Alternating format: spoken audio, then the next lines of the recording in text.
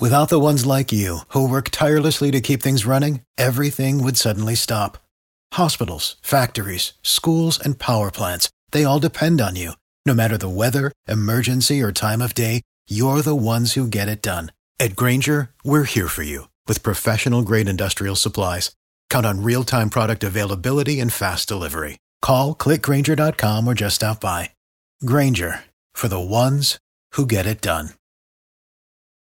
Every team, every topic, everywhere. This is Believe. I mean, here's a guy that criticizes everybody, whoever they take. He's got the answers to who you should take and who you shouldn't take. And all of a sudden, he's an expert. He's in our paper 2 days ago telling us who we have to take. Welcome back, folks, here on the Believe in NFL Draft Prospects podcast. I'm Joe DeLeon, joined by NFL draft analyst Ryan Roberts. And today we are moving on with our positional rankings. We've got the big boys this week, starting off with the interior offensive linemen, and then we're going to round things out with the offensive tackles. So all big boys, a big meaty week talking about linemen. Ryan, how are we doing today? I'm good, man. I'm good. Was that almost a big meaty claws reference there for a second? It sounded like it. I realized that when I was saying it, and I kind of ran with it, but it was a stupid way to categorize linemen. So I respect. I can't be allowed to be disrespectful to them. I respect it, and I am really excited for this breakdown because I think it is a really, really good offensive guard class, and obviously we're classifying both guards and centers into the interior offensive line, and I think the guard class is going to kind of buoy this one a little bit because the center class ain't too pretty, man. It's not good this year. We have one guy that's a first-round caliber player, and then we have a lot of who knows type of players. So I think offensive guard class, though, is a really steady one. There's a lot of depth to it as well. So it's going to be a good time. And this is actually one of my more favorite positions to evaluate, actually, is just interior offensive line for some reason. I don't know why. Don't ask me. Well, I mean, it's fun watching guys pull and knock the hell out of interior defensive linemen. I feel like there's a lot less complication than with offensive tackles because it's like, how does he move in space? How long are his arms? With guards and centers, it's like big, strong man move other big, strong man. It's a little bit more simplified. Yes, exactly. And I almost made people really angry on this list, Joe. I just kind of want to put this out in the universe before we start.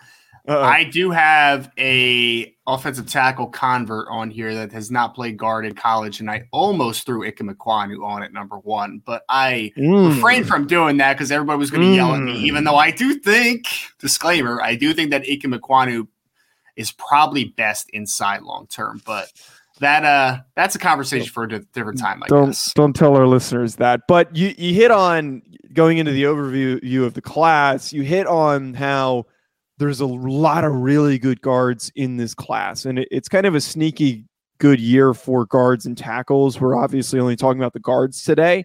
But the centers, man, that's where the problem lies. We lose out on Jarrett Patterson from being in this class. Stromberg also not in this class. So it's really just Tyler Linderbaum. And then, like you talked about, a lot of who and what if at the rest of this group. So if you need a center, it's kind of Linderbaum or bust. No, it is. I mean, we fell into the tough situation where I was actually very excited about the center class going into coming out of the summer, because you just kind of assumed Jared Patterson from Notre Dame would be a part of the class, Ricky Stromberg Jr. from Arkansas may be a part of the class. But when those guys both went back to school, Joe, unfortunately, that really killed the depth up top. So we are literally, like I said, there's Linderbaum. I think there's one or two centers I would be interested in on day two. And then there's a lot of day three UDFA types. Like, there's just not depth in this class at all. And there's definitely not depth up top. So before we get into discussing this class, folks, I just want to tell you about today's sponsors. We have two today. The first being Bet Online. It's that time of year as college basketball takes center stage with the tournament finally here. And your bracket's probably already busted and you probably are pissed off like I am. Doesn't mean you can't have some fun and make back that measly $20 that you put in to be a part of the bracket challenge that your company pool or whatever. And if you're looking to wager, go to Bet Online for all of your updated odds and info, along with the greatest contests, including their bracket contest, where you have a chance to take home top prize, which obviously you can't join anymore. Thanks for that being in the read. Head over to their website or use your mobile device to sign up today and receive your 50% welcome bonus on your first deposit. Just use our promo code BELIEVE to get started. BetOnline is your continued source for all of your sports wagering needs, including live betting and your favorite Vegas casino games. BetOnline, where the game starts. Also, Ryan, we got to tell our listeners about Athletic Greens. Tons of people take multivitamins, but it's important to choose one that is top quality. With one delicious scoop of Athletic Greens, you're absorbing 75 high-quality vitamins, minerals, superfoods, probiotics, and adaptogens to start your day right. Their special blend of ingredients supports gut health, your nervous system, your immune system, energy, recovery, focus, and aging. It's also lifestyle-friendly and fits a wide range of diets. There's only 1 gram of sugar and no chemicals or artificial anything. Reclaim your health and arm your immune system with convenient daily nutrition. It's just 1 scoop in a cup of water every day. That's it. To make it easy, Athletic Greens is going to give you a free 1-year supply of immune-supporting vitamin D and 5 free travel packs with your first purchase. All you have to do is visit athleticgreens.com/believe. That's BLEAV. Again, that's athleticgreens.com/believe. These statements have not been evaluated by the Food and Drug Administration. These products are not intended to diagnose, treat, cure, or prevent any disease. Athletic Greens, take ownership of your health. All right, Ryan. We don't have an overhyped guy today. We were discussing before the show, and we came to the conclusion there's really not anybody that's been overhyped. The hype for this interior group has been justified, and everybody's kind of been slotting into where they fit best. So we decided to go with not 1, not 2, but 3 sleeper picks for the interior offensive line class. And first up, you have Joshua Ezeudu from North Carolina, probably mispronouncing that. I apologize to him, and you're scoffing at me because I am. But he was a part of a really, really terrible offensive line at North Carolina, making him very overlooked. What are your thoughts on him? Because you seem to speak very highly of him as you did before the show. Yeah, so Joshua Ezeudu is, I believe you pronounce Ezeudu. And it was a real shame for Joshua because I actually left the summer. I kind of got a little glimpse of him for a couple games. And I'm just like, kid can play a little bit, man. Like, I like him. I like him a ton, actually, for UNC. And he got lost a little bit on that offensive line because, to be very frank and to be very honest with everybody, that was one of the worst offensive lines I've ever seen. Like Jordan Tucker, Raheem Richards, like it was Marcus McGeethan, who's in the draft. Like it's just not a great group.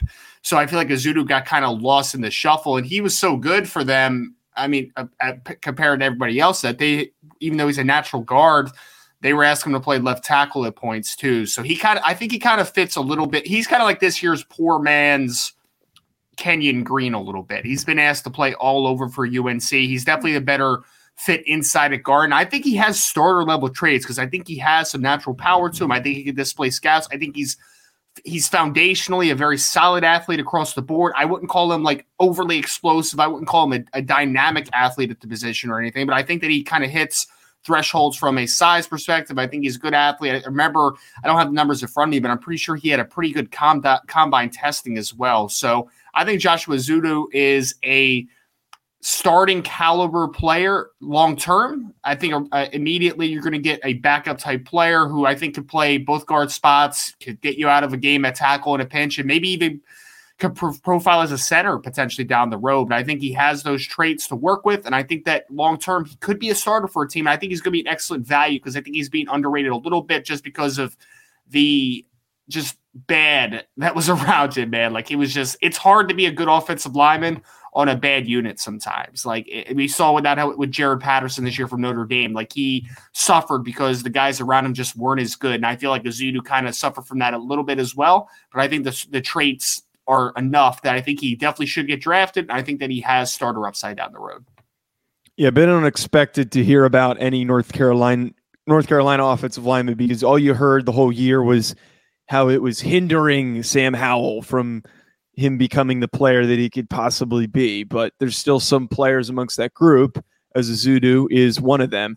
The second sleeper you have, who we were saying this beforehand. I don't know how much we consider him a sleeper at this point because everyone has talked him up. Me, including, have talked this guy up. Cole Strange, University of Chattanooga offensive lineman. Not really a name that people knew going into the Senior Bowl, and he goes with his hard hat and his lunch pail to Mobile, and he's just grappling with guys in these one-on-ones, and he looks mean, he looks strong as he was bumped inside to play center, and he also was snapping pretty well, which was interesting to see from him. He also goes to the NFL Combine, tests very well, looks really good in these drills. Even though it's kind of hard to consider a guy who's gained so much buzz a sleeper, I think it still is fair because he's going to be a mid-round guy that can step in and have an impact for a team maybe down the line. But what are your thoughts on Cole Strange? I mean, to be completely honest, I just did not want to go through this show without mentioning Cole Strange because I think he's been one of the biggest risers throughout the process. And I remember when we did our Senior Bowl preview show where we talked a lot about the FCS offensive linemen that were coming to Mobile with, of course, Trevor Penning, who everybody knows now, Braxton Jones out of Southern Utah, Matt Waletzko out of North Dakota, Nick Zakelj, who did not have a good week coming out of Fordham. Those were kind of a few of the guys we talked about. And, we mentioned Cole Strange, but Cole Strange, I feel like it wasn't getting talked about as much because he's an interior offensive lineman compared to those guys who are more true offensive tackle types. And I was overly impressed by what he did in Mobile because I thought even guard or center. First of all, he's only started at guard during his Chattanooga career. Every game in his career was playing guard, and he had a dominant performance this year against Kentucky when they played up against Kentucky, and that was kind of the game that kind of caught you off guard a little bit. And then he goes to Senior Bowl, and he just looks like he belongs all week, and he has it's almost like a slender frame, but he's very strong. And I think that he can still add more weight on it, but he's just got some really nice anchor strength. I think he's a good athlete. He can move. I think that a lot of wide zones teams are really going to like him at center and guard. I think the power schemes are going to like him as well because I think he just has natural power, and I think there's developmental potential to him as well. You saw that he could snap a little bit. And my favorite thing about him, Joe, at the Combine especially, not at the at the Senior Bowl especially, was he would lose a rep, and then the very next rep he would win. And you would just see that growth. You would see that he really cared and that it kind of bugged him that he lost a rep. And he took advantage of the reps that he got, at least for second opportunities. So I think Cole Strange is starting caliber center moving forward on the NFL. I think it's very possible. I wouldn't be shocked if he goes somewhere in the third round on day 2 because I think that the Combine kind of put an apostrophe or a apostrophe. What the hell did I say? Apostrophe. It put an exclamation point. Oh, put an exclamation point on. Yes, even better. Put an exclamation point on his draft process because I think that he did about as well as he could have with the opportunity he had. And I mean, hats off to Cole Strange. I think that he is maybe the biggest riser of the interior offensive line group. He was a guy that nobody was really talking to going into the season, and now we're leaving the Combine and Pro Day circuit with kind of assuming that he might be a top 100 pick. So good on Cole Strange. Yeah, and everyone talked about that demeanor for Trevor Penning during the Senior Bowl, but I think Cole Strange definitely deserves some recognition for how he looked in those drills. The last sleeper you wanted to bring up was Zach Tom from Wake Forest, and you don't really hear a lot about these Wake Forest guys, despite them having a really good year this past year, competing for an ACC championship. What made you pick Tom as a sleeper? He's a little bizarre because he has played left tackle at Wake Forest and he's played center. He's never played anywhere else but those two spots. And you don't really see that combination too well. He actually had decent tape at offensive tackle, to be honest, because he's a really athletic kid. He's got a very clean frame, good pass protector. If a team wanted to try him out at offensive tackle, I wouldn't doubt it just because he hits the 6'4 plus. He's got 33 plus inch arms and he's a really good athlete. So I would say, okay, you can give him a shot at tackle. But ultimately, I think long term, this is kind of the guy as a developmental center that could sneak into day 2 or maybe somewhere in the 4th round. I think that's Zach Tom this year because he's a really fluid athlete. I think those wide zone systems especially are going to be yes, I can work with that kid all day because he has exceptional movement skills. I think he can also play guard in a pinch. And I think that there's still things that need to develop as far as, his just power in the run game, his displacement power. But I think you see some power profile as a pass protector because I've seen him kind of sit down on power a little bit and have some anchor. So I think it's there a little bit. He's just kind of another slender frame guy that I think can still develop.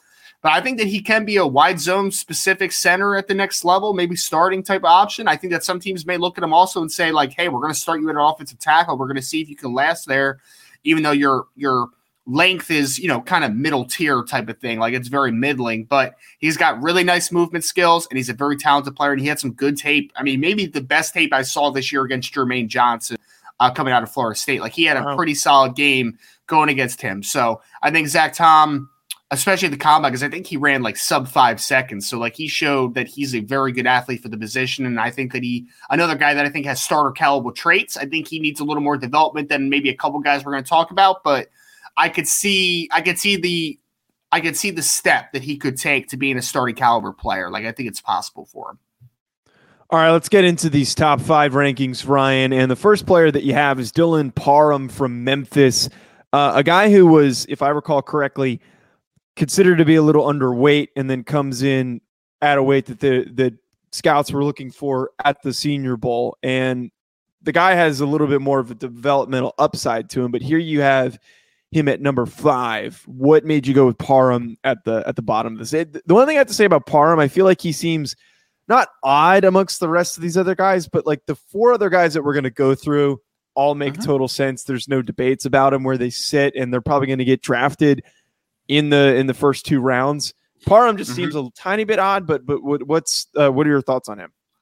Well, I don't know if this is a hot take because I think some people would agree with it, but I think that he is a locked day 2 player. Like, I would be shocked if he falls out of day 2 because like you said, the only qualms people have with him coming out of his Memphis career was, well, obviously long-term projection because he played some at tackle. He's been inside a guard. I think he's a center long-term, and because I just think that there's a little bit of an absence of length.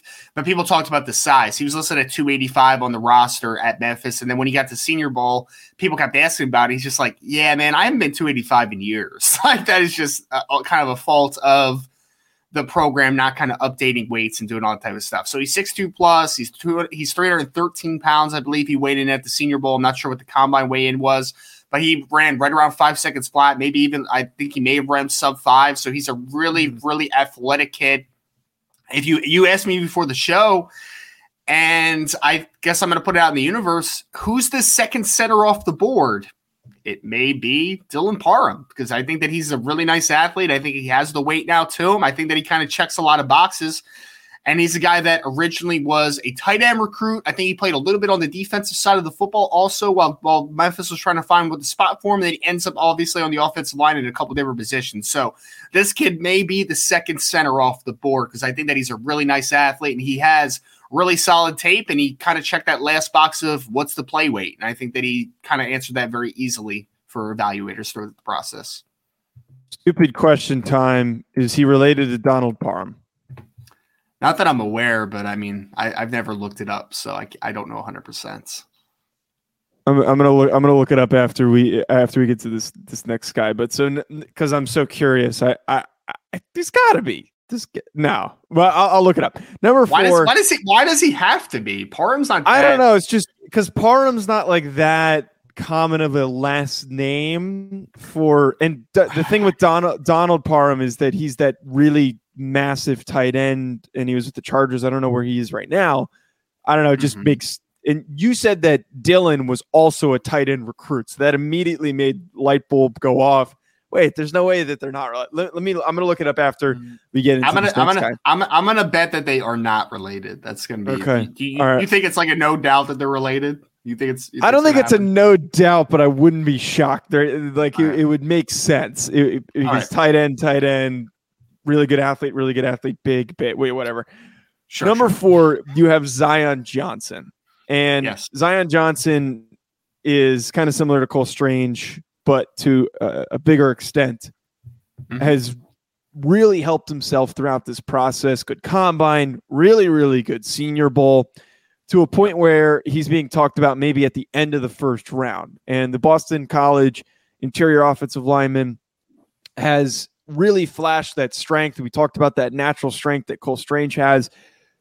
Zion Johnson certainly has that as well. So for you, number 4 seems so late for an interior offensive lineman, but the reality of it is there's still a really good shot that he goes at the end of the first round.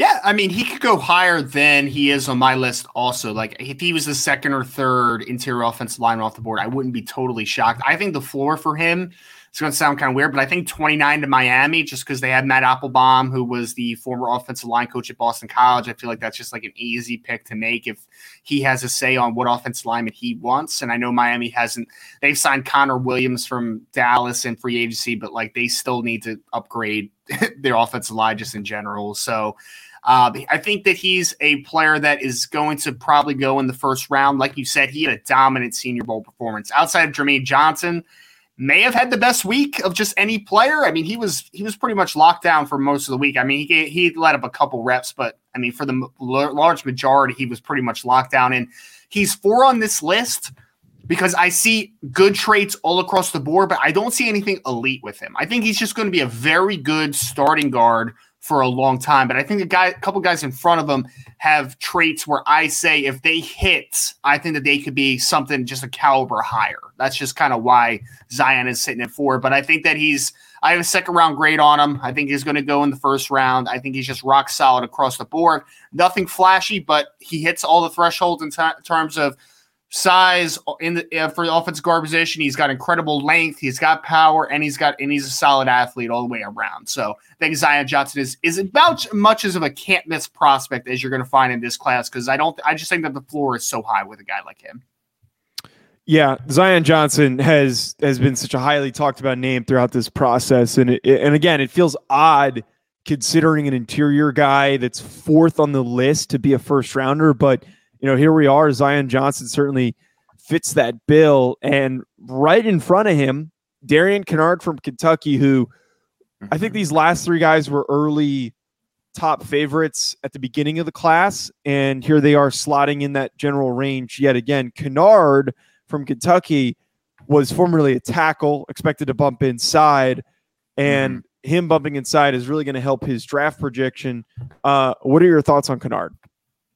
Yeah, and he's the offensive tackle conversion that I was talking about. He had only played right tackle at Kentucky his entire career. I think he played left tackle maybe like 1 game as well. So he's been a tackle his entire career. And this is probably the one that people are going to argue with the most because, I mean, my grades are very close with the Zion Johnson and Darian Kinnard. And the reason that I put Darian in front of him again is that I just think that the upside is a little higher than a Zion. The floor is higher, though, with Zion. I'll be very forthcoming with that.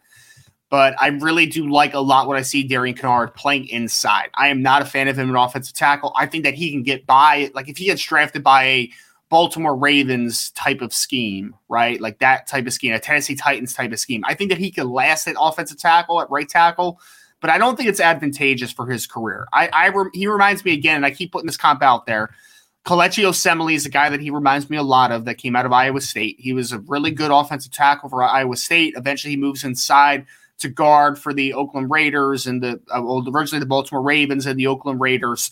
And he was just a really good player for a long time. And that's what I see with Darian Kinnard, man, because he's right around 6'5". He's got 34-plus-inch arms. He's a big, massive dude. He lost some weight to play at the Senior Bowl at tackle, and he was like 320-something pounds. But he was playing right around 340 pounds during most of his career at Kentucky. So this is a mauling dude inside, power profile, displacement power, solid, good athlete on the interior by every consideration. So if you're going to find a power-heavy scheme like the Ravens, like the Tennessee Titans I talked about a little bit, I think Darian Kinnard's a plug-and-play right guard, left guard, and I think that he could be a really dominant one in the right system.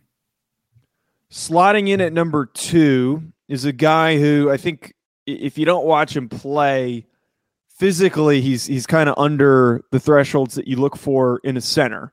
But when you flip on the tape, you see how athletic this guy is. His athletic background as a baseball player, as a wrestler. Tyler Linderbaum from Iowa is a really freaking good athlete. And hopping into a zone scheme, he's going to be a very high-impact player. I think had Jason Kelce not randomly decided to come back, he would have been a guarantee to be an Eagle if he was floating somewhere around 15. You think he would go earlier than that? Well, no. I was going to say I think that it's still a possibility because I think Jason Kelce this might be his last year, so that might be the heir apparent to Jason Kelce. This might be his last year. Well, I mean, dude, he's been doing it every single year, and at some point, it's going to end. Like Jason Kelce's going to hang it up, and I mean, he's a great player still, so I don't blame him for holding on a little bit. But I think it would still make sense if this was the time to draft the heir apparent because I think that. Your offensive line isn't a terrible need. Like you might need a guard potentially in the Eagles system, but I think that they have the fortune with 3 first-round picks of still taking that heir apparent because that center position for them has been so important. I mean, Jason Kelce has been a uncalculably important player for them over his career. So I think it's still possible that he could land in Philly with one of those 3 first-round picks. So separate from Philly, though, this is without a doubt the top center off the board. And like I said earlier in the show, it's almost Linderbaum or bust for a team that desperately needs a center. If you're desperate and you can't get to Linderbaum, you better hope that you sign one in free agency or maybe assume that you're not that desperate to go up and try and get a guy like this. But he seems to be a clear favorite. What are your thoughts on him as a prospect? Well, I think you said it perfectly. This was the year to get free agent centers if you're not in that range to get Tyler Linderbaum. Like originally we thought Jared Patterson would be in there, Ricky Stromberg. Like there was a couple other guys that I thought could push Linderbaum for that first potential center or at least be in that late first round, early second round type of designation.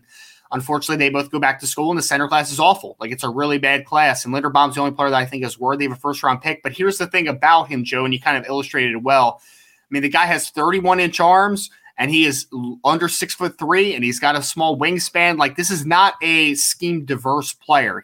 Not every scheme is going to look at Tyler Linderbaum and say like you can play in our system. In a wide zone specific scheme with how the San Francisco 49ers play football, with how the New York Jets, with how the Cincinnati Bengals play football, like with that Shanahan style system that Kyle Shanahan originally ran, or not Kyle Shanahan, Mike Shanahan really originally ran. For those disciples, even the LA Rams, like those kind of guys, then it makes a lot of sense. And Tyler Linderbaum is very worthy of a first round pick. But if you're, if you're a team that is not a movement based system, Tyler Linderbaum is not maybe the potential fit for you. You probably don't value him early in this draft. You probably don't value him in the first round. You might not value him at all, to be honest. So he is a very scheme specific football player, but for that scheme, he is a first round caliber player because he is a very gifted athlete. Like you said, former wrestler. Could you imagine? Yeah. I mean, he probably was at some point in his life, but former all-state wrestler. That the famous video, of course, went viral. It goes viral all the time, where he pinned Tristan Wirfs when he was in high school, and he was a defensive lineman early in his career at Iowa. So he's a really gifted athlete, and for that scheme, he is a first-round caliber player. And it's just a very easy projection to that system, but he's just not going to be for everyone, and that's kind of why he's at number 2 for me, because I think that there's just some scheme dependency to him. But I mean, again, for that scheme, he could be fantastic. Last up, and this is a kid that I think is immensely talented, Kenyon Green from Texas A&M. I recall back to like last January, you and I were watching. Oh my God, who was the Alabama linebacker that came out last year that sucked? That didn't get drafted. You hated. Oh, Dylan Moses. Dylan Moses. We were watching Dylan Moses tape.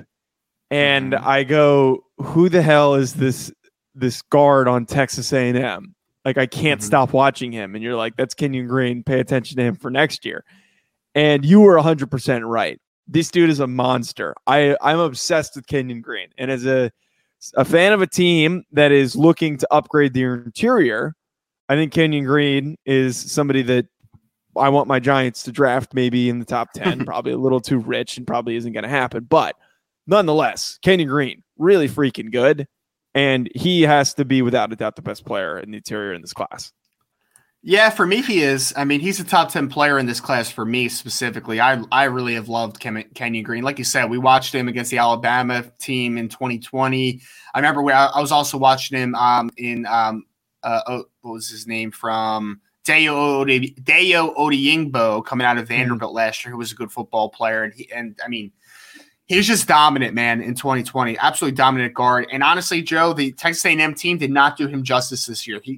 He started games at right tackle, left guard, and right guard all in the same season. And I just want to see him because, I mean, even going back to 2019, he started every game as a true freshman, but they were all at right guard. So he started all year at right guard, all year at left guard in 2020, and then was all over the place in 2021.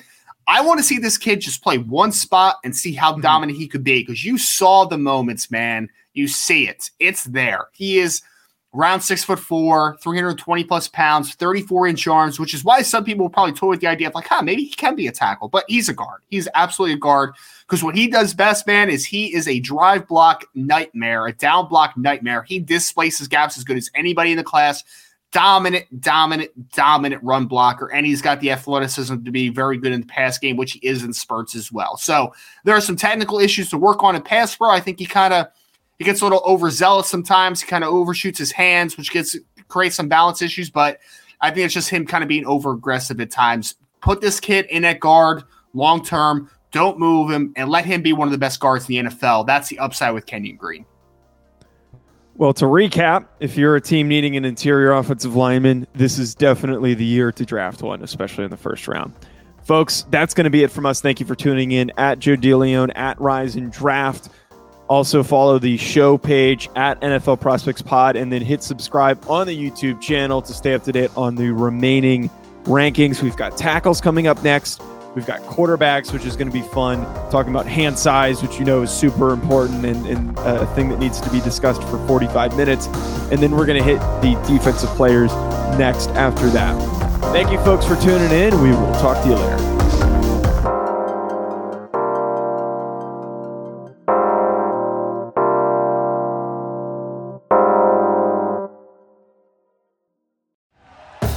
Thank you for listening to Believe.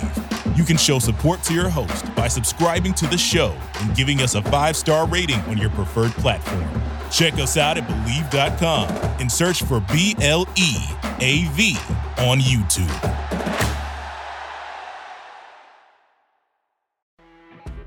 You know when you're listening to a true crime story that has an unbelievable plot twist that makes you stop in your tracks? That's what our podcast, People Are the Worst, brings you with each episode. I'm Rachel. And I'm Rebecca. We're identical twins who love true crime cases that make you say, didn't see that coming, and we hate the people responsible for them. Listen to People Are the Worst now on Apple, Spotify, or wherever you get your podcasts.